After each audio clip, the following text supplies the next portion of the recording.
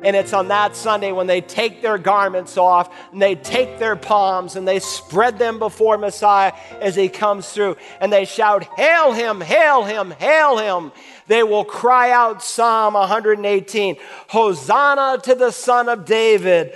Blessed is he who comes in the name of the Lord. Hosanna in the highest."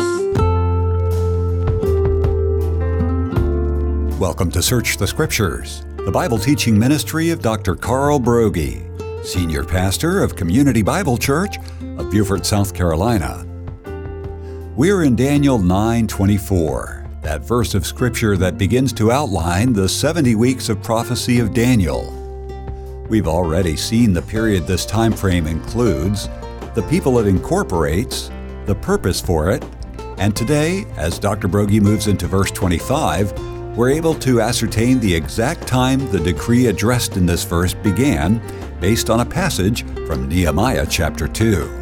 Now, if you read your Old Testament, remember the decree had not yet been written. They're away in Babylon. They're going to go back to Israel, to Jerusalem, and a number of decrees with their going back are written. The first three are found in the book of Ezra. Ezra chapter 1, Cyrus, who is actually prophesied 150 years before he's born by name, which is again why the liberals hate Isaiah as well. Cyrus comes to the throne and he says, "Go back and build your temple for your God." That's the decree that's written of in Ezra chapter 1. Later on, Darius is on the throne, a guy named Darius, different Darius from the one in the book of Daniel. And in Ezekiel 6, he says, "Go back, because not all the Jews at first went back, and build your temple for your God." Then a guy named Artaxerxes comes to the throne. Artaxerxes is kind of like a title, like president, as much as it is a name. And in 457 BC, he says, "Go back, build your temple, refurbish it, make it really nice." But then there's only one decree that is given, and it's found in the book of Nehemiah, and it concerns not the rebuilding of the temple, but it concerns the rebuilding of the city. In Nehemiah 1, when Nehemiah gets a report as to the state of the city, "When I heard these words, I sat down and wept and mourned for days, and I was fasting and praying before the God of heaven." And then when you step into chapter 2, God gives an answer to Nehemiah's prayer. Let me read Nehemiah 2, beginning in verse 1. "So it came about in the month Nisan, in the 20th year of King Artaxerxes." Now, King Artaxerxes, it's a firm date not just in biblical history, but in secular history. He began reigning in 465 BC. So counting backwards, because this is before Christ, the 20th year of King Artaxerxes' reign would make it 445 BC. "So it came about in the month Nisan, in the 20th year of King Artaxerxes, that wine was before him, and I took up the wine and gave it to the king. Now I had not been sad in his presence. So the king said to me, 'Why is your face sad, though you are not sick? This is nothing but sadness of heart.' And Nehemiah says, 'Then I was very much afraid.'" Why? Because to come into the king's presence and to reign on his party with a sad, droopy face could cost you potentially your life. "And I said to the king, 'Let the king live forever. Why should my face not be sad when the city, the place of my father's tombs, lies desolate and its gates have been consumed by fire?' Then the king said to me, 'What would you request?' So I prayed to the God of heaven." He just shoots up this prayergram to God. "I said to the king, 'If it please the king,'" knowing that the king's heart is in the hand of God, "'if it please the king, and if your servant has found favor before you, send me to Judah, to the city of my father's tomb, that I may rebuild it.'" Now we're going to see in a moment that it took a long time to rebuild the city, but Nehemiah plays a very important role. What they had not been able to do for 90 years, he does in 52 days. He rebuilds the walls, which are absolutely essential to the rebuilding of the city, because the walls are walls of defense that would allow them to rebuild the city. And we're told here in verse 1 that this happened in the month Nisan in the 20th year of King Artaxerxes. And we know from secular history that all decrees by kings were always done on the first day of the month. So you could say Nisan 1, 445 BC. In our Julian calendar, that would be March 14th. 445 BC. That's the starting date of the 70 weeks. And in case you are interested, the date is not simply fixed by Nehemiah, it is fixed by secular history. 20 years ago, when I sought to teach this passage, and I don't feel like I did a very good job, but nonetheless, I did the best I could at that time, and I brought in with me to the service a encyclopedia, the Encyclopedia Britannica. You know, I bought a set of encyclopedias at a yard sale in Texas before we moved here for $5 for one reason, because I wanted the second volume, because I knew what was in it. And I brought it in and I showed the people, I still remember the page, volume 2, page 660, and it affirms the year that Artaxerxes began his reign. And so this is a clear year. The 20th year is Nisan 1, 445 BC. Okay, that's the commencement of the count. You with me? All right, good. Let's consider, secondly, the construction of the city. The construction of the city. Verse 25. So you are to know and discern that from the issuing of a decree to restore and rebuild Jerusalem until Messiah the Prince, there will be 7 weeks, 7 sevens, 49 years, and 62 weeks. Now, as you work through this prophecy, remember there are 3 parts, and by the time we're done, I think this will be very clear to you. The first part is 7 sevens, or 7 weeks, or 49 years, because we're dealing here with weeks of years. The second part is 62 sevens, or 62 weeks, or 434 Hebrew years. And the third part is 1 7, or 1 week, what we refer to as the tribulation period. So in verse 25 here, we find 2 time frames, as this slide illustrates. The first is 49 years. God says, first of all, a decree would be written to rebuild and restore Jerusalem, and it would take 49 years. And that is exactly what secular history records. When Artaxerxes issued the command to rebuild and restore Jerusalem, it took 49 years to complete the project. And in spite of all the devil could do to try to stop it, because it would be done in great difficulty, the Bible says, and you can read about that in Nehemiah and Ezra at the starting point. God did just as he said, just as he spoke through the angel Gabriel. So there's the commencement of the count, there's the construction of the city. Third, there's the coming of the Christ, the coming of the Christ. Let's keep reading here in verse 25. From the issuing of a decree to restore and rebuild Jerusalem until Messiah the Prince, there will be 7 weeks and 62 weeks. So we're told precisely that from the issuing of a decree, which King Artaxerxes made, until the coming of Messiah the Prince, there will be 7 weeks and 62 weeks. What's 7 plus 62? 69. So we're talking about 69 sevens. And so as this chart shows, 62 weeks later, God predicts that Messiah the Prince will come. So you can start counting from the issuing of the decree to rebuild and restore the city. That took 49 years. You add 62 weeks, or 483 years to that, and you come up with this number of years of 483 years. So if you take the decree, as we'll see in a moment, written in 445 BC, it will take you to 32 AD.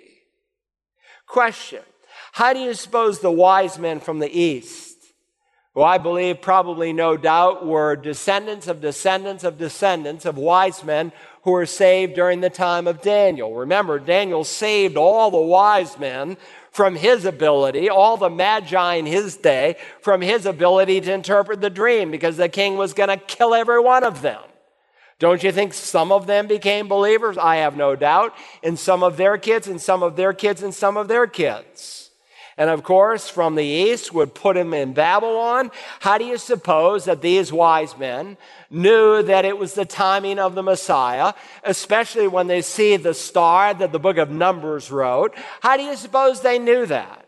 How do you suppose Simeon there in the temple, whom the Bible calls a righteous and devout man, a man who was looking for the consolation of Israel, a man who was told by the Spirit of God that he could not see death until he saw the Messiah. This man who was looking for Messiah, how do you suppose he knew it was the time frame of Messiah?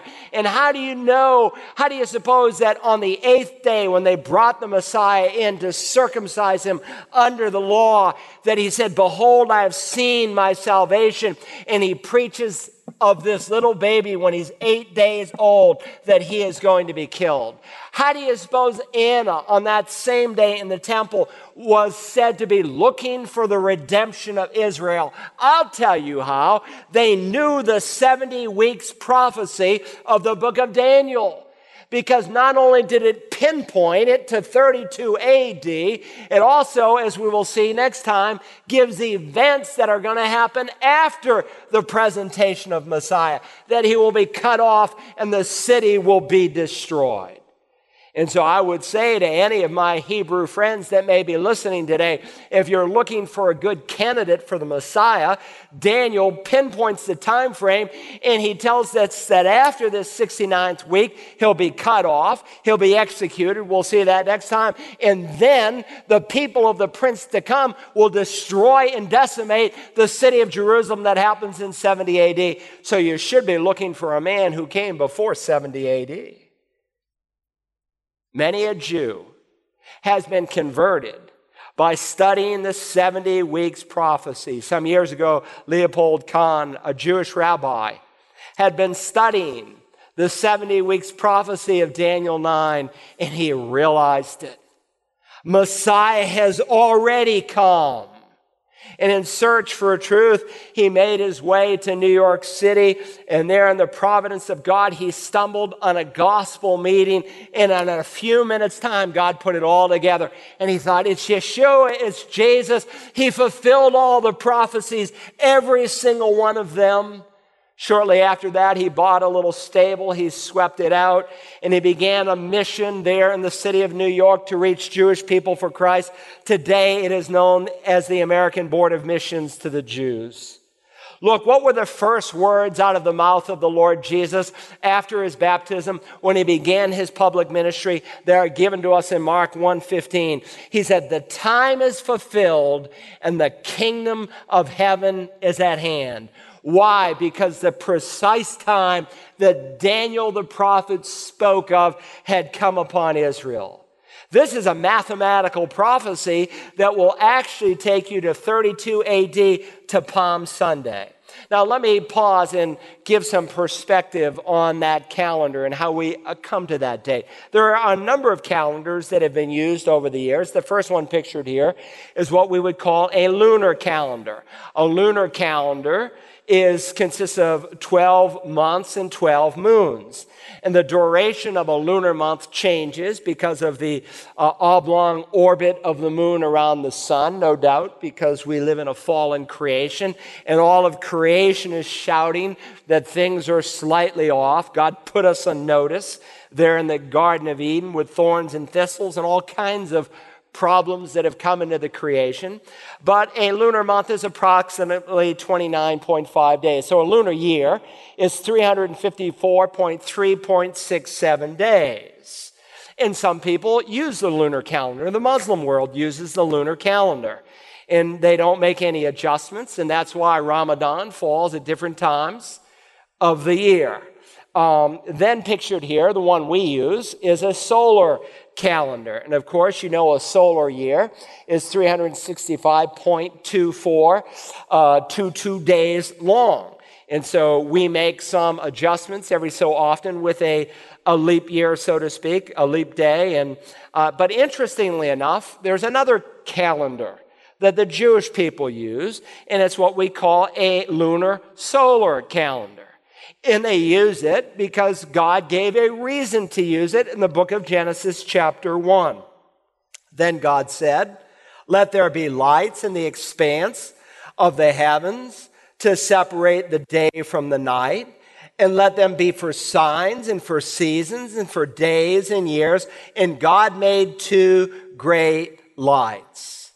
So they took Genesis 1:14 as wisdom, and they used a lunar solar calendar. So if you take a lunar calendar, and you take the number of days in a lunar year, and you take the number of days in a solar year, and you add the two together, and you divide them by 2, you come up with 359.80 days.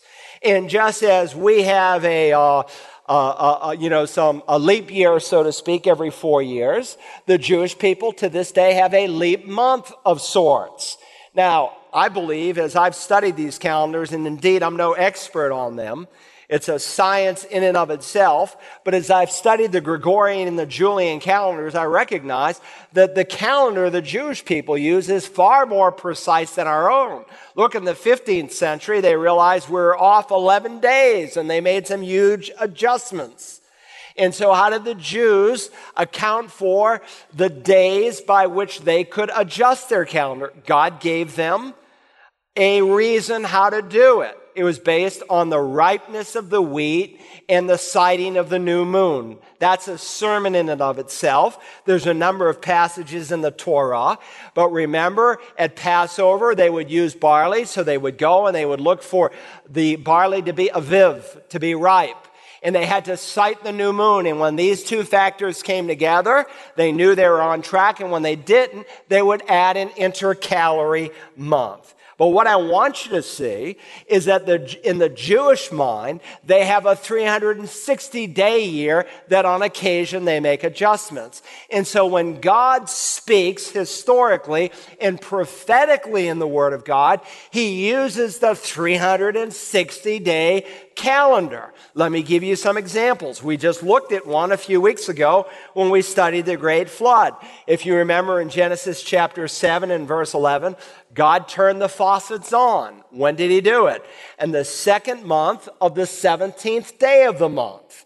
Remember, He was in that ark for 377 days, over a year, and the waters had to recede, but God turned the faucets off. Genesis 8:3 says, 150 days later, in the 7th month of the 17th day of the month.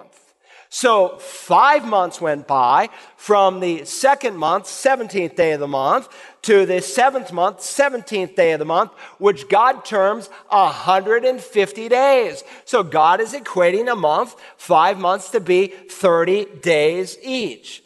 In addition, you have a number of prophetic passages. When we step into the Revelation, we're going to learn in Revelation chapter 11 of 2 witnesses, 2 Jewish men, who will preach the gospel. The Bible there says for 1,290 days or 42 months.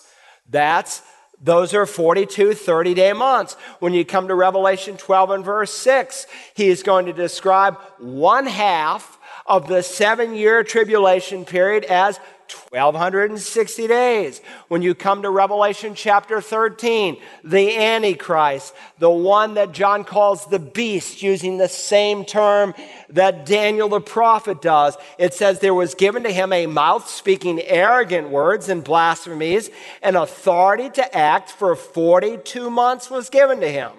And when you put all the passages together, 42 months, 1,260 days makes 30-day months or a 360-day prophetic year. So why is this important? Well, here's the math. It's done for you on the next slide.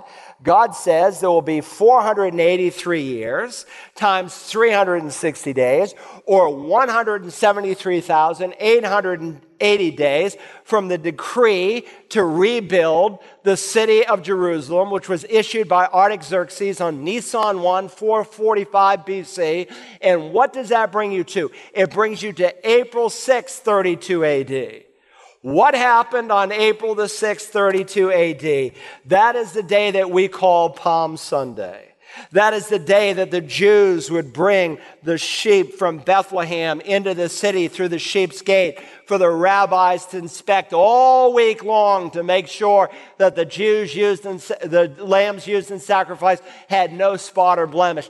That was the day when God's lamb entered the city of Jerusalem. And all week long, he's going to be inspected by all these different religious groups. A third of the Gospels were given to the last week of Christ's life, and not by accident.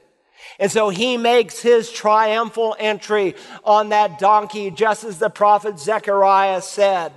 Now understand, the ministry of the Lord Jesus began in the 15th year of the reign of Tiberius Caesar, when Pontius Pilate was governor of Judea. Luke records in 3:1. That's AD 29. He ministers for over 3 years, which brings us to Palm Sunday, 32 AD. And it's on that Sunday when they take their garments off, and they take their palms, and they spread them before Messiah as he comes through, and they shout, "Hail him, hail him, hail him." They will cry out Psalm 118, "Hosanna to the Son of David. Blessed is he who comes in the name of the Lord. Hosanna in the highest." But the Pharisees, of course, rebuked Christ, and he told him to make the multitude stop saying that. But a few short days later, because he's not the kind of king they want, most of them, instead of saying, hail him, will now say, nail him, nail him. And of course, after the 69th week, as we will study next time, Messiah will be cut off. He enters on Sunday, and on Friday, he hangs on a cross. And Jesus, knowing what is in their hearts, as he's there on the top of the Mount of Olives as they come across, we read in Luke 19:42, as he weeps over the city, "If you had known in this day, even you, the things which make for peace, but now they have been hidden from your eyes." This was their day. This, if they had enough sense to pick up the prophet Daniel, they would have recognized. This is, as he will say in verse 44, he says, "You did not recognize the time of your visitation." There are two words for time in Greek. Chronos, we get our word chronology, and the word kairos, that denotes a unique time, that something special was to happen. This was the precise 173,880th day prophesied in Daniel chapter 9, and for the most part they missed it because in their self-righteousness they didn't see the need for a Savior. Now the liberal scholars don't like the book of Daniel.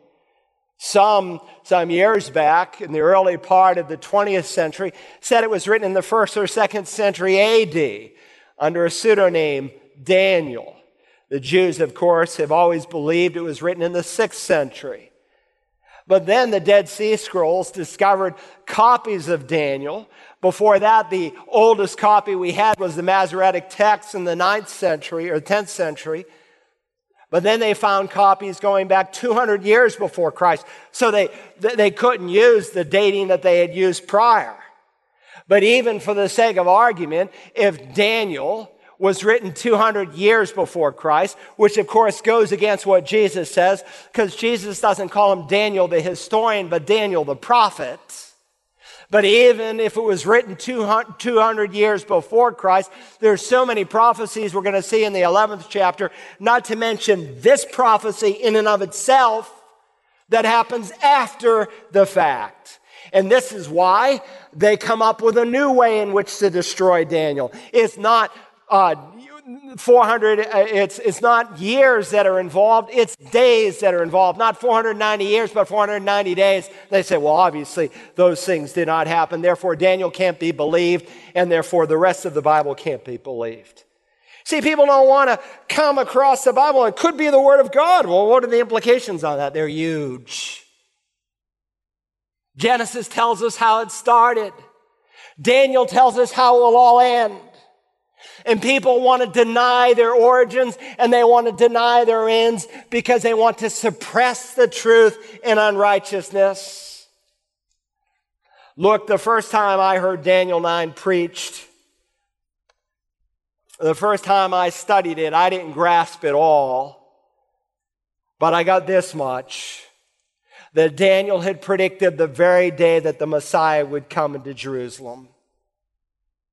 Friend, people can laugh at us. They can poke fun at this book, but everything it has ever prophesied has come true, and the remaining prophecies will be precisely fulfilled. The first time he came to his own, and his own did not receive him. But the Bible promises as many as received him, to them he gave the right to become children of God. They had missed this, it's possessive, it's genitive. This your very day, they missed it. And I fear some people listening to me today will miss that this is your very day, because this may be the last day in which the Spirit of God will strive with your heart, for he will not strive with you forever, and you cannot come to Jesus as Messiah all on your own. It is a sovereign work of Almighty God who opens up a dead heart, who draws people to himself, but you are free to resist that drawing, and there will come a time when God will give you your wish, and you will miss your day, and you will remember this sermon in hell, and you will regret it for all of eternity. Listen, that's not God's plan for you. Receive him today, and though your sins be as scarlet, they will be as white as snow. But reject him, and under the perfect justice of God, you will pay the debt yourself that will take you an eternity to pay, that Christ as an infinite person paid there on Golgotha for you. God wants to forgive you, but the only way he can forgive you is through Messiah Nagid, the Prince of Israel, and his name is Jesus. To listen again to today's study on the 70 weeks of prophecy, use the Search the Scriptures app for smartphones and tablets, or visit us online at searchthescriptures.org. You can also order a CD or DVD by calling 877-787-7478 and requesting program number DAN13.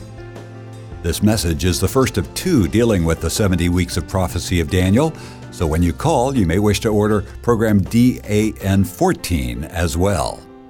And for a complete listing of our study resources, call our toll-free number and request your catalog, or just find it online at our website, searchthescriptures.org. Our phone number again, 877-787-7478. Tomorrow we begin the second half of Dr. Broggi's study on the 70 weeks of prophecy of Daniel. Join us then as we search the Scriptures.